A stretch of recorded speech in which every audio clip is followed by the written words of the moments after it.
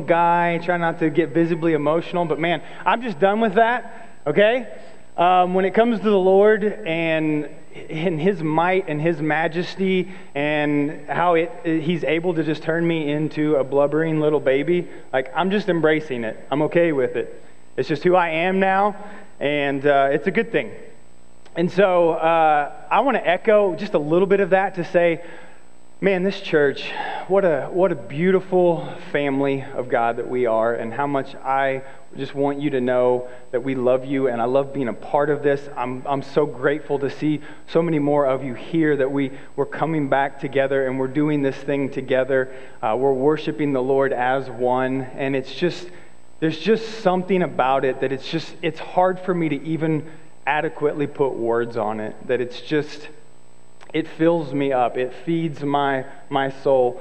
And I believe that is by design. I believe that is absolutely the way that the Lord intended it to function, that we are a family. We are a part, as children of the Lord together. We are a part of His family. And when we join together like this, there's just something so unmistakably sweet about it that you can't substitute it with anything else. And so I hope you know that. I hope you feel that. And that you can really just relish in that as well, and just give God absolutely all of the glory for it. Amen? All right, so we're going to jump into Exodus here in just a minute. Exodus chapter 1. So if you have your Bibles, go ahead and open them up. Exodus chapter 1. We're going to be in verses 8 through 22. So a little bit of a lengthy passage of Scripture, but a lot of it's going to kind of compact down together. And as you're turning there, allow me, if you will, to go ahead and pray, and then we'll get started. Father God, we just thank you so much for, man, just the expression of worship that has taken place here already this morning, just in so many different functions. And help us to realize and to understand and to take it into our own hearts, that we don't merely worship you with the songs that we sing, but we also worship you by bringing up the children that you give to us, that you entrust to us to raise up underneath your teaching, that is a form of worship unto you, Lord. And when we pray corporately together like this, that is a means of worship unto you. And just like as we see in the Old Testament, the different times when it's the sacrifices that are being made are referenced as a sweet smell, as something savory to you that you enjoy, that you delight in. I pray that our worship would be that this morning, and that we would see that and we would feel that and we would delight in it along with you, that we are glad to offer our worship up to you through the singing of songs that honor you, of prayers that we lift up to you, Lord, in dependence to you, and the proclamation of your word and the truth that it holds. So I pray, Father, that you would just give me the words to speak, that you would keep me just really humble and lowly submitted before you, just prostrate, Lord, just trusting in the power of your Holy Spirit to come and move amongst us and to speak to us and to teach us and to convict us and to spur us on into action, Lord. And we believe in faith that all of those things are true. And so we trust in you this morning. We lift up your name high. We give you praise and honor, Lord. And just thank you for your word. We give you praise and ask this in your name. Amen. All right, church. So we're going to actually spend pretty much all of our time in Exodus. All right. So the joke was made last week, like we're finally getting into Exodus, but then we kind of didn't. But we are today. All right. So we're going to be in Exodus chapter 1. But before we get there, let me say a couple of things just to set a little bit of context, just in case anybody needs to be caught up. This first chapter of Exodus is really serving the purpose. It really kind of sets the stage for the rest of the book, right? The book of Exodus is a remarkable story that we believe factually took place in history. And so we see this story that if I could say it in these words, it almost seems unbelievable, right? If it weren't for God. It almost seems unbelievable because it's so remarkable, it's so grand. And so this first chapter is setting the stage for the rest of the book. And it does so in describing, as JT laid out last week, in the first 7 verses of the chapter, it creates this connection to the narrative of the book of Genesis, right? The family line of Jacob, and then on to Joseph and his brothers, and all of the things that took place leading up to the story that we find in Exodus. So the first 7 verses are a connection to the narrative of Genesis.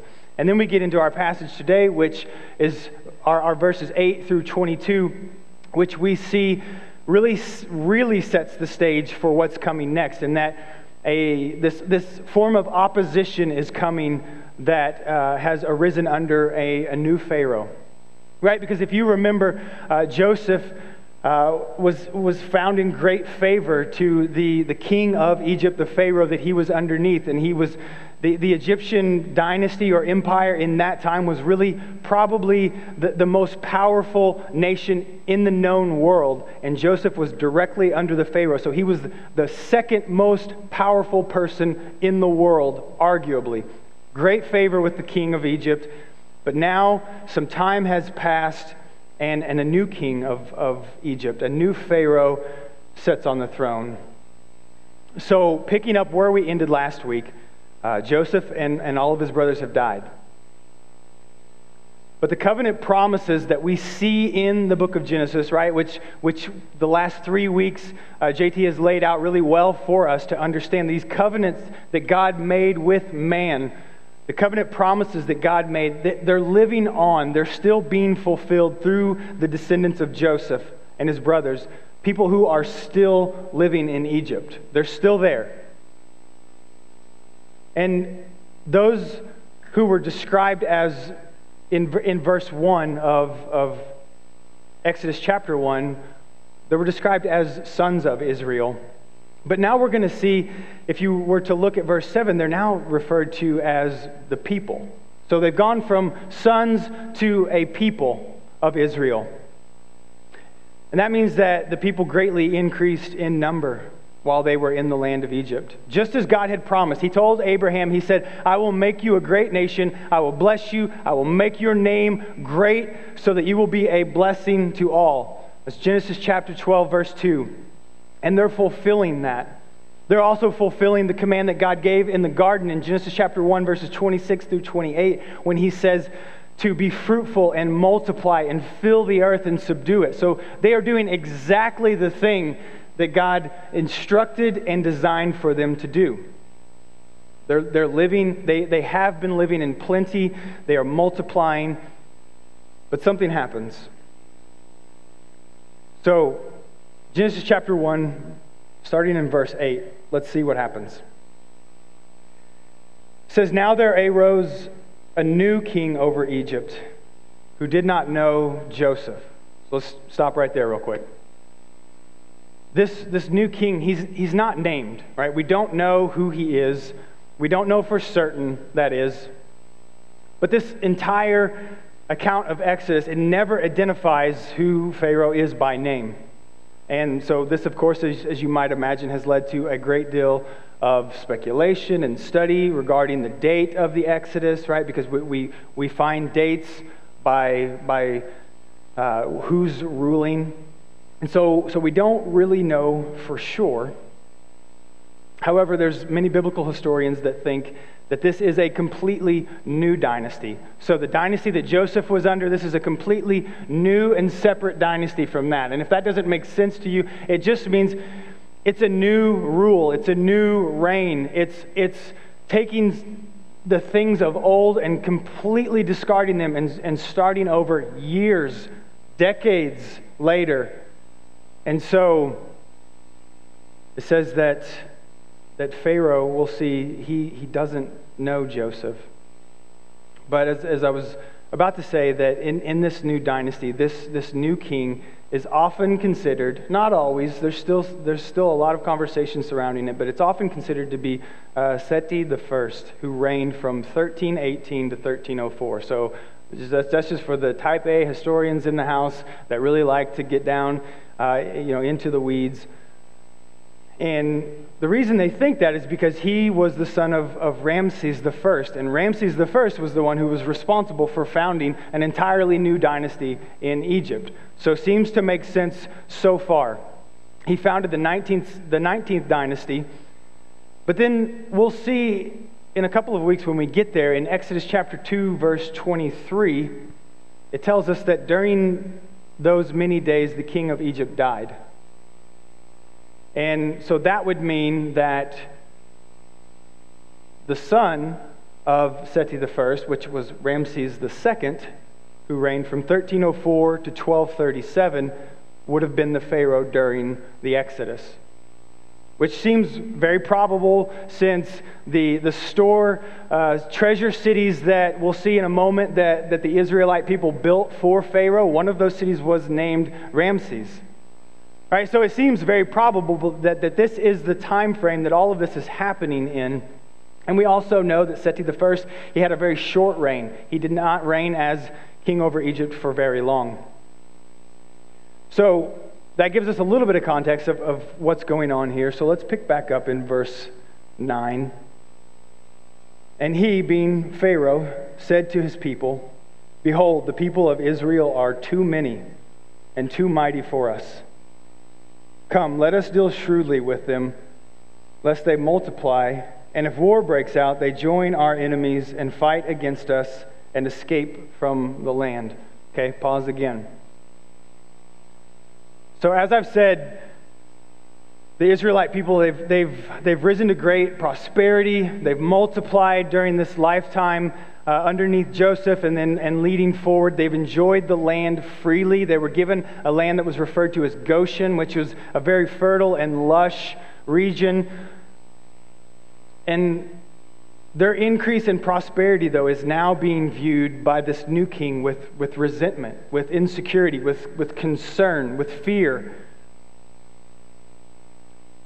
And since this land that they were in, this region of Goshen, it's set between, if you know the layout of the land, it's set between really where, what is modern-day Cairo, so Egypt, and northeast of there, which would have been the land of Canaan. So there were multiple warring tribes and factions that were in that region, and this land of Goshen really set as a border in between that.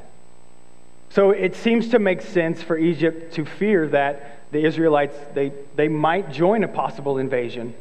It doesn't seem outlandish to imagine that they would consider doing this if opportunity arose. And in that, he's concerned that in this possible invasion from foreign attacks, that they would join that side. And one of two things, either rise up in power, conquer and leave, or maybe even conquer and take the region for themselves. Now, all of that is just kind of peering between the cracks. That's reading between the lines. We don't know for sure that any of those things would have ever happened, but that's the fear that the Pharaoh has. And so therefore he seeks to enslave them and to prevent that. And what we see Pharaoh doing is he begins to create this narrative that the potential downfall of the Egyptian empire will actually be because of the Israelite people. You know, that there are too many, and if they don't do something about them now, then they will fight against them and they will escape from the land. And while, hear me say, I don't in any way agree or condone with all of the actions that are going to come later in the story of Exodus, I can certainly understand how and why Pharaoh would think that. It doesn't seem improbable for us to imagine. So let's look at verse 11 to see what he's going to do about it. Verse 11, therefore they, being the Egyptians, they set taskmasters over them, the Israelites, to afflict them with heavy burdens. They built for Pharaoh store cities, Pithom and Ramses. But the more they were oppressed, the more they multiplied, and the more they spread abroad. And the Egyptians were in dread of the people of Israel. So this description of the taskmasters here who were put in place to oppress the Israelites, understand something, church. This is part of fulfilling the words of God. right? That this covenant that God made with Abraham, which foretold that his offspring would reside in a foreign land and that they would be afflicted for 400 years. All right, Genesis chapter 15. These taskmasters, they were put in place to use whips and to punish and to oppress and to spur on the slow-moving Israelites to build this empire that would come. And so it was under the crack of these whips and the intense oppression and persecution that was being enforced on them that all of the royal buildings of ancient Egypt were built. And they were built by slaves. And on some of these buildings, we know that this was the case because there were even inscriptions that were placed on the buildings that said that no free Egyptian citizen had engaged in its construction. So this new empire, right, this new dynasty is being built entirely by Israelite slave labor. And they built for Pharaoh, as it said, 2 fortified treasured cities in the land of Goshen, which were liable to invasion. And again, just a little bit of fun history. These 2 fortified cities are... Sorry, if I'm in place here.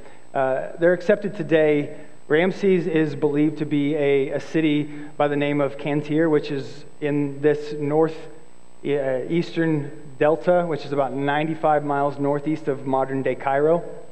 They've done excavations there. They've pretty well confirmed this identification. And the neat thing about it is there's a factory there, or there was a factory there, if you can call it that, that's been discovered that created these decorative glazed tiles that they use to design the interior of Egyptian buildings. And on these tiles, the name of Ramses is inscribed on many of them. This other city of Pithom is believed to be an archaeological site. There's not a town there. It's about 17 miles southeast of Ramses. And so these supply cities, as I said, they stood ready to supply arms and food and fortification for troops that were called up in the event of an invasion from the northeast. But that's not all. Verse 13. Let's keep going. So they ruthlessly made the people of Israel work as slaves and made their lives bitter with hard service in mortar and brick and in all kinds of work in the field. In all their work, they ruthlessly made them work as slaves.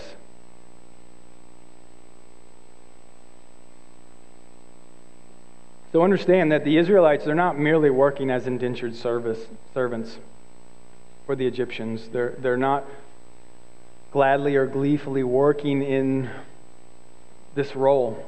They're being subjected to a very cruel and oppressive slavery that threatened their very lives and literally the potential existence of them as a people, as a nation. They're not technically a nation yet, but we know based upon God's promises they're going to become a mighty nation, which we'll come back to in just a little bit.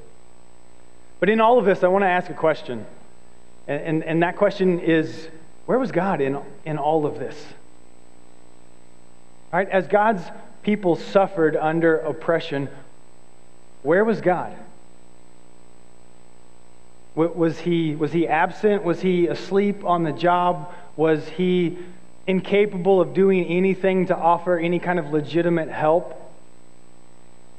All right, and I offer up these questions rhetorically, knowing full well, no, absolutely none of those things are true. Right? Our God is much bigger than that. God was not sleeping on the job. In all of this, God's mysterious wisdom was still very much at work. He said that the Israelites would be sojourners, which just means temporary residents in a land that isn't yours. Right? So God said that His people, the Israelites, would be sojourners in a land and that they would be servants there. And that this suffering of God's people would be used for specific reasons to bring judgment upon Israel, upon Egypt, which we'll see, and also to bless Israel. Again, all of this is in Genesis chapter 15. You go back and you can read through this covenant that God made with Abraham. And he said all of these things would come for these purposes. But nevertheless, understand that our sufferings that come by the way of the Lord, by the Lord's allowance, if you will, those sufferings work together for His salvation purposes, because they are very much a part of His eternal plan. So remember in the case of Joseph, which JT shared last week, right? He said to his brothers, who, let me remind you, sold him into slavery, went back home, told their dad, who loved Joseph very much, that Joseph was dead. Right? And then what happened from there? Joseph was given to be a servant in the house of Potiphar, rose up to favor and honor in the house, was wrongfully accused, was thrown into prison again. Right? Interprets some dreams for some workers in the house of Pharaoh. Earns what seems to be favor, or at least coming favor, but is then forgotten. And he's left there in prison. And then eventually, as the story goes on, he rises up to great power and great honor. But what does he tell his brothers when he meets them? He says, as for you, and all of those things that happened to him, he says, as for you, you meant evil against me. But what comes next? But God meant it for good. Right? So we see God still very much at work behind the scenes in Joseph's life, and that's going to bleed over into the same scenario with the Israelites in Egypt.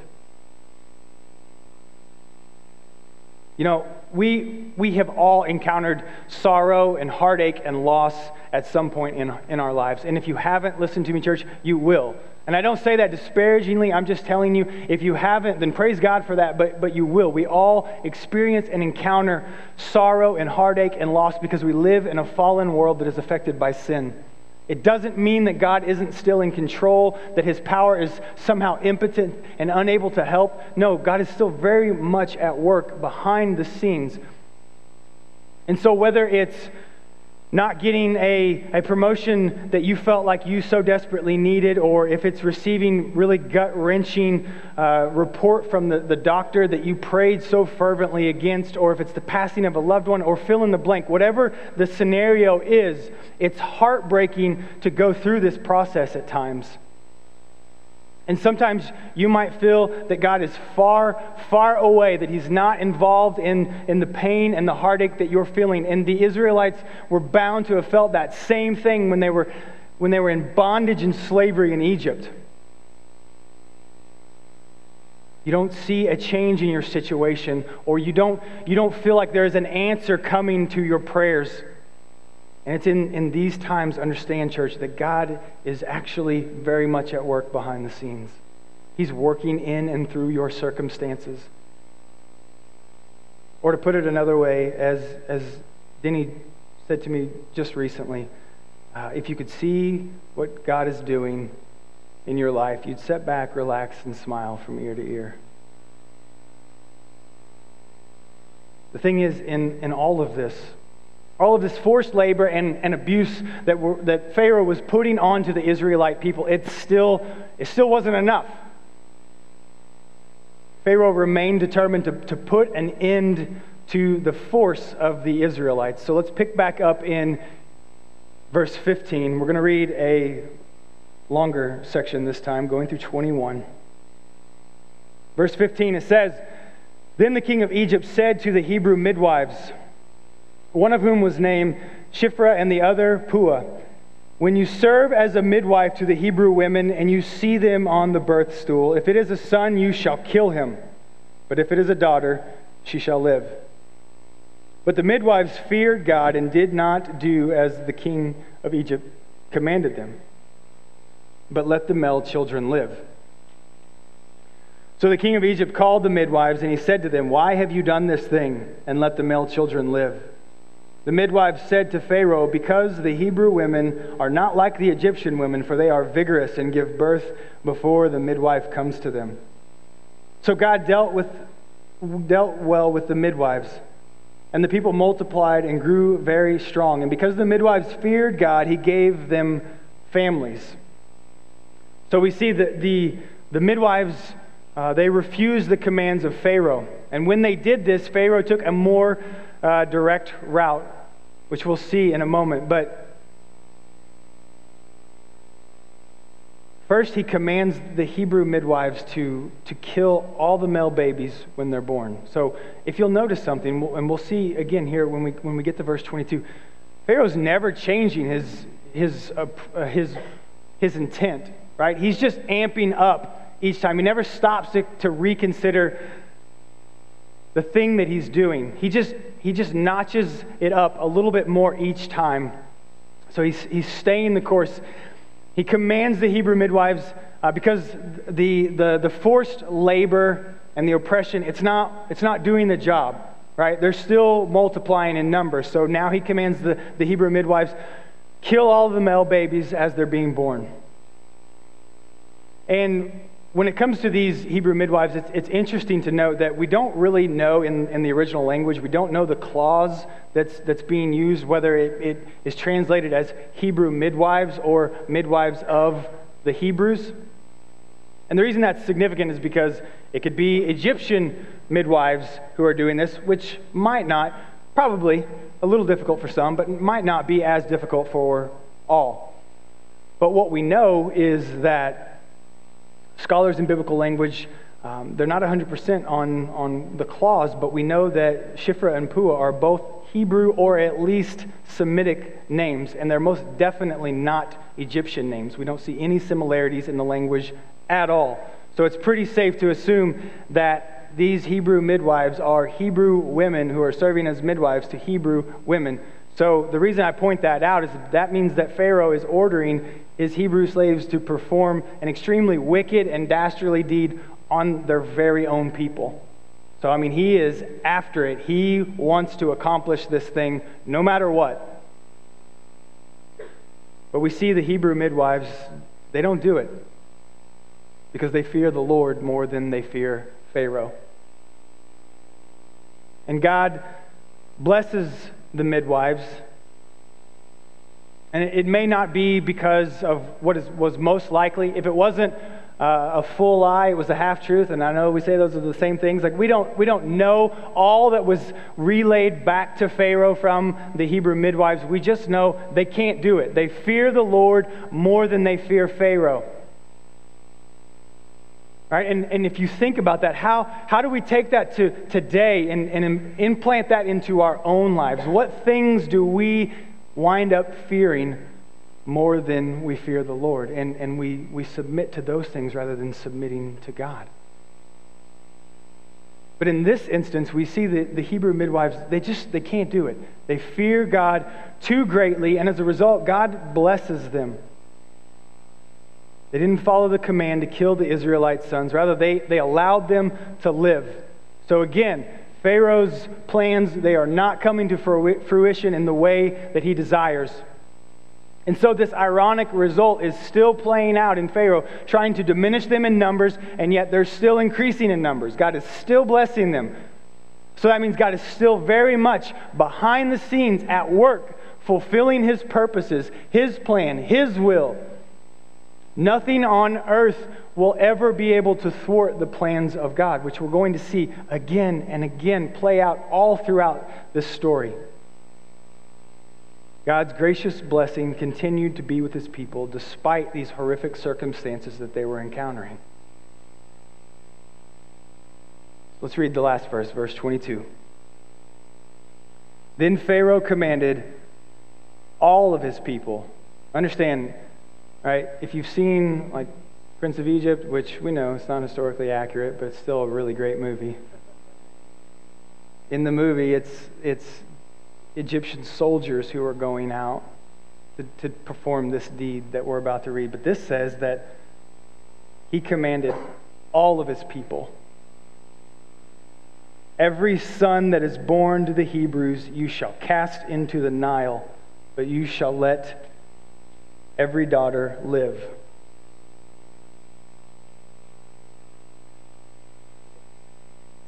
So when the midwives refused, Pharaoh again, he ramped it up. He took a more direct route, commanded all of his people in his empire to kill every newborn Israelite son by throwing them into the river. And so just, if you will, try to imagine that scene, right? I took some time to just think about that because I think sometimes we just quickly read through Scripture without really trying to take the whole thing in. And so just think, if you will, of the fear that these families, these Israelite families would have felt. Where could you go? Especially if you were an expectant mother, like, how would you feel? Right? And you don't know if you're going to have a daughter or a son, but then you have the son, you cherish it, you want to hold on and keep this child close to you. And how would you feel in all of this? To try to keep them hidden, to try to keep them quiet, to be looking over your shoulder and listening carefully every time you heard a sound and how it might be some unknown person that might be approaching. I just think about the fear that must have been within these people. And they would have been right to fear because Pharaoh is executing a slow genocide against an entire nation of people. And when he commanded this of all his people, I believe that his desperate desire to kill the Israelites, it's fully out in the open now. There's no denying it. But still, in all of this, understand that God is at work behind the scenes to keep his promises and to reveal his glory. And man, is he going to do that. Realize that even though this story, it only takes us minutes to read through, this is happening over the course of years, the span of decades. And so God is still at work over the span of decades, bringing about his will. And we say that we know, or I'll do this. I say that I know that God is at work in my life. I believe that God is sovereign. Nothing thwarts his plans. I say with my mouth that I believe that God is at work in every part of my life. But isn't it hard as God's children? It is for me. I'll share. It's hard for me at times to really see and believe the things that he's up to. Because I'm limited in a way that God is not limited. I don't know all of the plans that he has for me. And in those plans, I don't know what things will come. I don't know what things I will have to endure. I don't know what lessons may come for me to learn along the way. But I trust that God is good and he is still at work. And that is the case in this story. So in all of that, what I would want to do, if I could ever encourage you, church, at all in any direction, it's to feel small. I want you to feel small.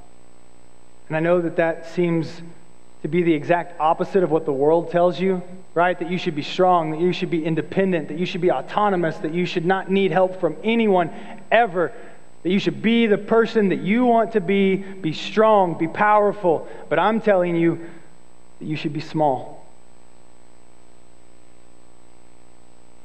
Because there is so much more rest in feeling small before God than there will ever be in trying to feel strong. And what I mean by that is that in coming to the realization, hear me, you will face troubles. You will face heartache and struggles. And again, I don't say that to discourage you. I say that so that you will know that in those times when you will face heartache and you will not be able to stand underneath it because, at least in your own strength, you won't be able to stand because your own strength simply will not be enough. And it's at that moment that you know that you might be small, but you serve a really big God. Amen? You serve a big God. And so to understand that God knows all and that we don't, that's something that we have to grow in. And He intends for us. Understand, He wants us to grow in that. And when we do, we're brought to a place of trust and rest and peace. It sounds so cliche when we say it, a peace that surpasses all understanding, even though it's in Scripture. I mean no disrespect, but we say it as if at times we don't really mean it, or we don't really understand what all comes with that. But when you enter into this place where you understand that God knows all and you're able to have trust and rest in that, it brings a peace that you can't explain, a peace that you don't understand, how it makes you feel as confident in the Lord as you do. You just know that it does, and that's because of who God is. I don't know how the Israelite people could have endured all of this if they sought to only rely on their own strength and not the Lord's. So when it comes to trusting God, and that means believing and trusting in the reliability of His Word, His ability to do what He says, His strength to do what He says He's going to do. Understand that trusting God is more than just a feeling, church.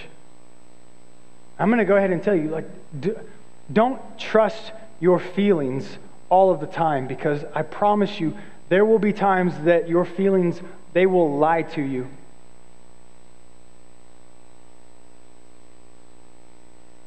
Trusting God is a choice. It's a choice to have faith in what He says, even when your feelings and your circumstances would have you to believe something entirely different. It's a choice to trust and have faith in God. Your feelings, your circumstances, listen, they matter. They matter very much. And I'm not saying that you shouldn't pay attention to them. And I think God cares about those. He gave us the emotions that we have. But it's those things alone, they're not reliable enough to base your life on. And they can change in an instant. But God doesn't change. Right? He is the same yesterday, today, and forever, and He is worthy of our trust. And so Pharaoh, for all of his attempts to destroy the Israelites, he finds himself serving the purposes of God, even in the God that he hates. He's fulfilling the purposes of God. Every command that he gives, every step that he takes, everything that he does to try to control and destroy are simply serving God's overreaching purposes to glorify His own name and to make His name known to the nations, to ransom His people from oppression. And that is the story of the gospel, is it not? These are the things that He's bringing about when we think that He's absent and uninvolved in our circumstances, in our struggles, in our hurts. In addition, I think in this passage it shows us how in history the conflict that started in the garden, right, with between the seed of the woman and the seed of the serpent, it's continuing on. It tells us that those who rebel against God persecute those who seek to follow God. That's playing out in the story of the Exodus. Opposition and oppression of God's people, it's what comes from rebellion against God. And while not nearly as severe as in other parts of the world, I think this is something that we even see in our own country. Right? And this takes different forms at different times, whether it's through the seduction away from Christ, right, with worldly pleasures and vanity and all of these things that distract us from the Lord, or if it's just through deliberate persecution of God's people. I think we see that again and again. And opposition and oppression of God's people, of God's ways, are what comes from a world that hates God.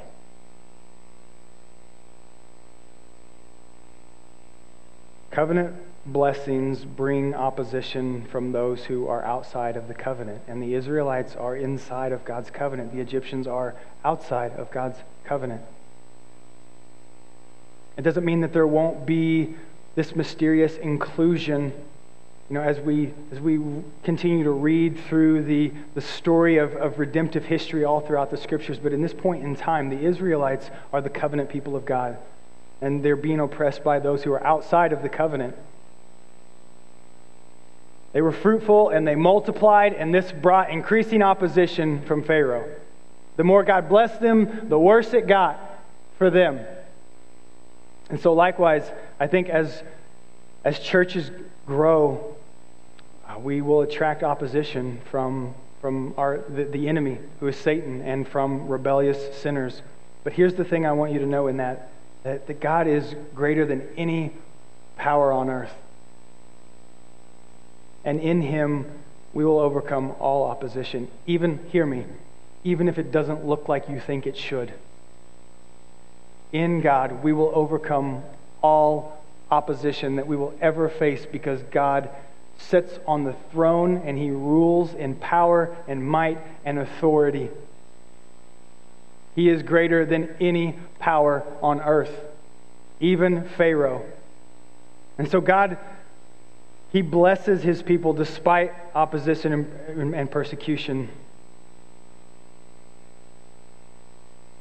And while we may endure, be it different, while we may endure opposition or persecution or trials or tribulation, just know that God has already overcome the world. And He did it in the life, death, and resurrection of Jesus Christ.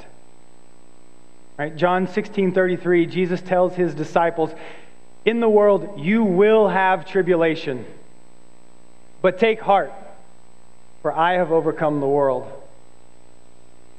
Christ has been given all power and all authority over all of the world. So Christian, take heart.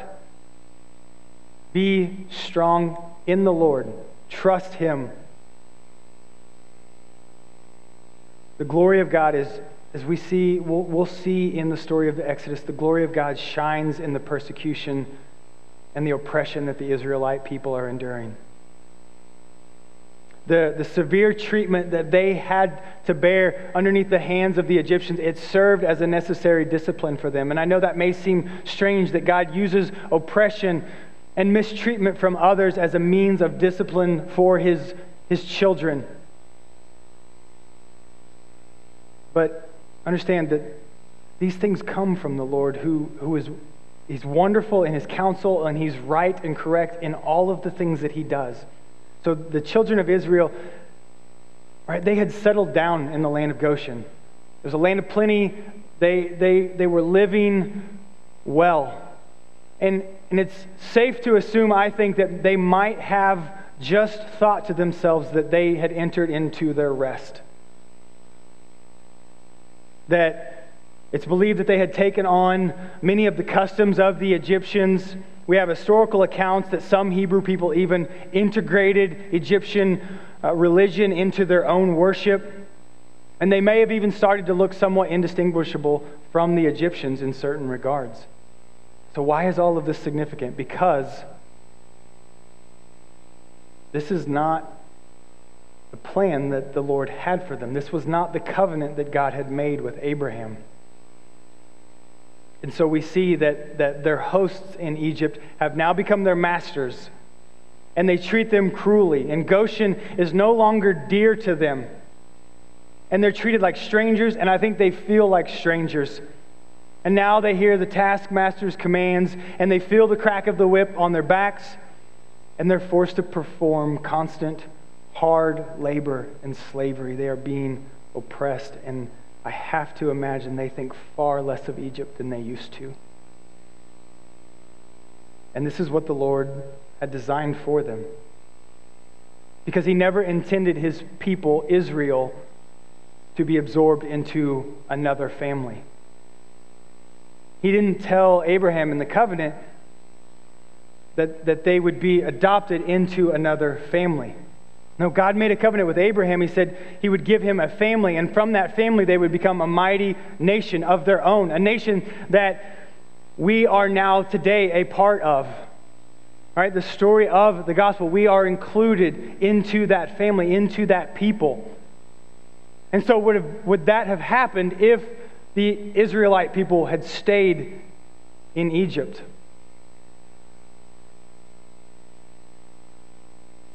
So even if it seems light compared to the Exodus story, think of our own oppression, our own trials and heartache today. They are permitted by God for our good. And I know that seems so opposite of everything that we would want to think, imagine, or believe, but those things, those forms of oppression or trials, tribulations, heartache, struggles, they are by God's design. They are permitted by the Lord for our good. Just as it was in Israel's case in this story. Because this life that we live now, it is not our rest. It is not our home, and we should long for a better land than this. And that doesn't mean that we shouldn't do all that we have with what has been given to us to strive to live a life worthy of the Lord in the here and the now. But we ought to long for that land, for that home that God has for us. So the whip of persecution, it's helpful because it makes us learn that this isn't our home. And it moves us along to desire that land of liberty and joy that the Lord has for us. So church, hear me, know that you're going to face struggles and trials because we live in a fallen, sinful world. But God is still very much on His throne. He is still very much in control of absolutely everything that is happening in your life. You have not been forgotten. You have not been forsaken. God has not forgotten you. He is not incapable or incompetent of helping you in your time of need. He is still God.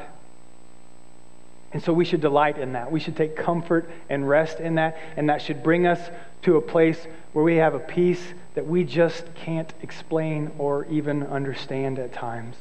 And that's God, is it not?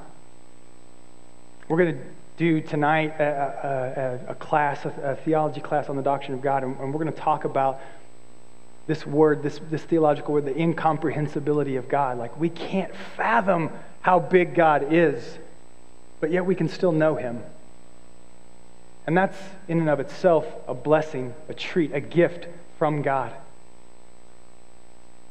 Right? That God is this mighty and majestic being that is unknowable and unapproachable.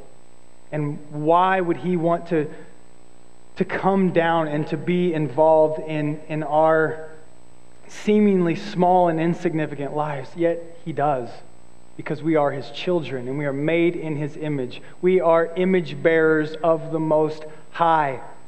Do you understand how significant of a title that is?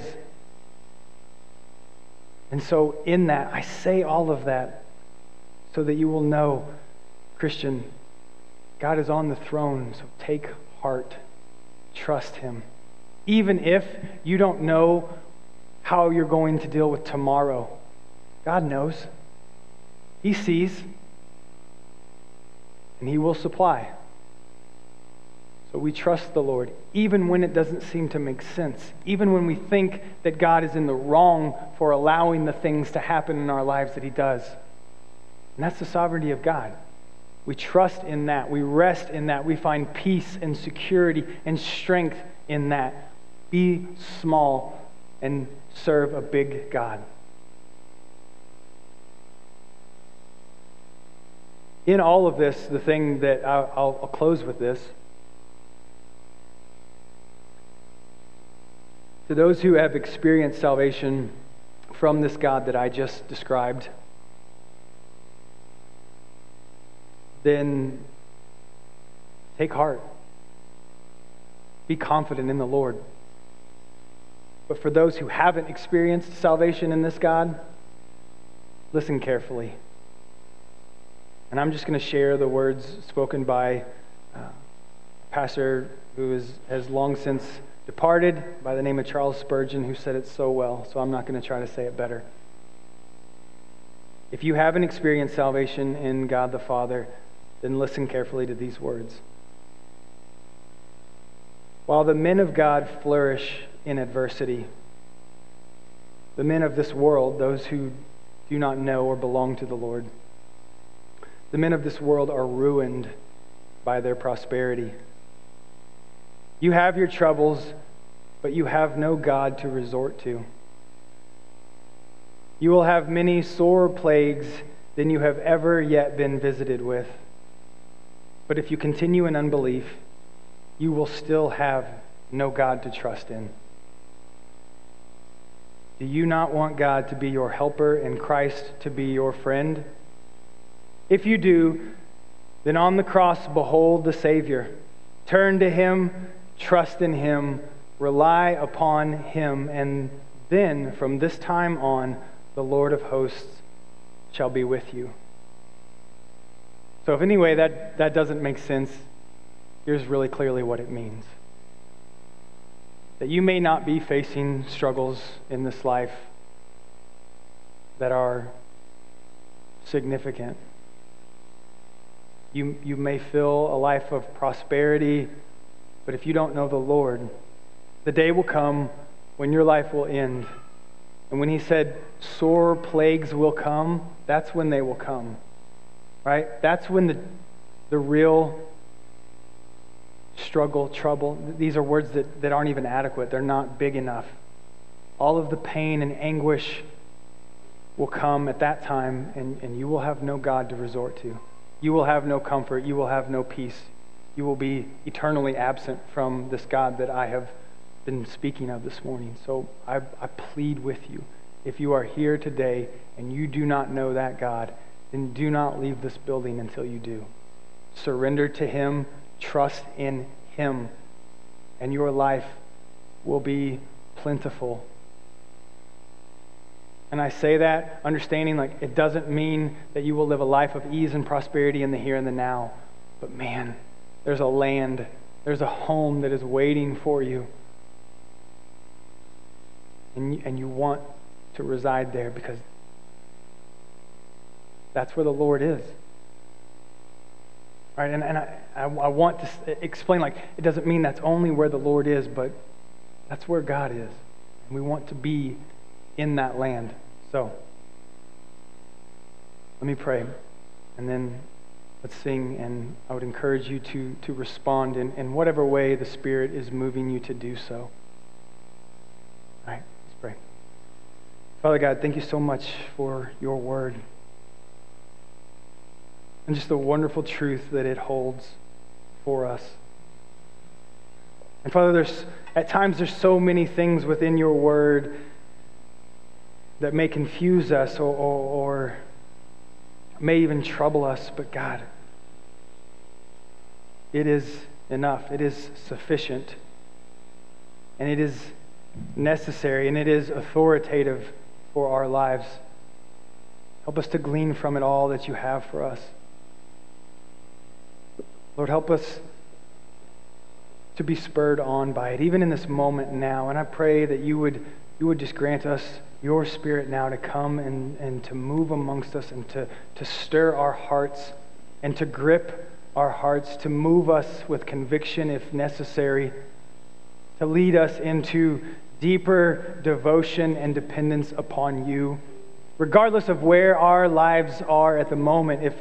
If they feel nice and comfortable and even with a certain amount of ease, help us not get comfortable or complacent in that. Help us not to come to a place where we start to forget you, where we go periods of time without thinking of you or coming to you in prayer or coming to you in your word. Help us to always have such an intense desire, Lord, to know you, to seek out your face, God. Cause us to fall more deeply in love with you. And Lord, if we're now in a time of confusion or despair, or heartache, God, I pray that you would come and that you would bring us comfort. Comfort that you deem necessary and not necessarily, God, the comfort that we want.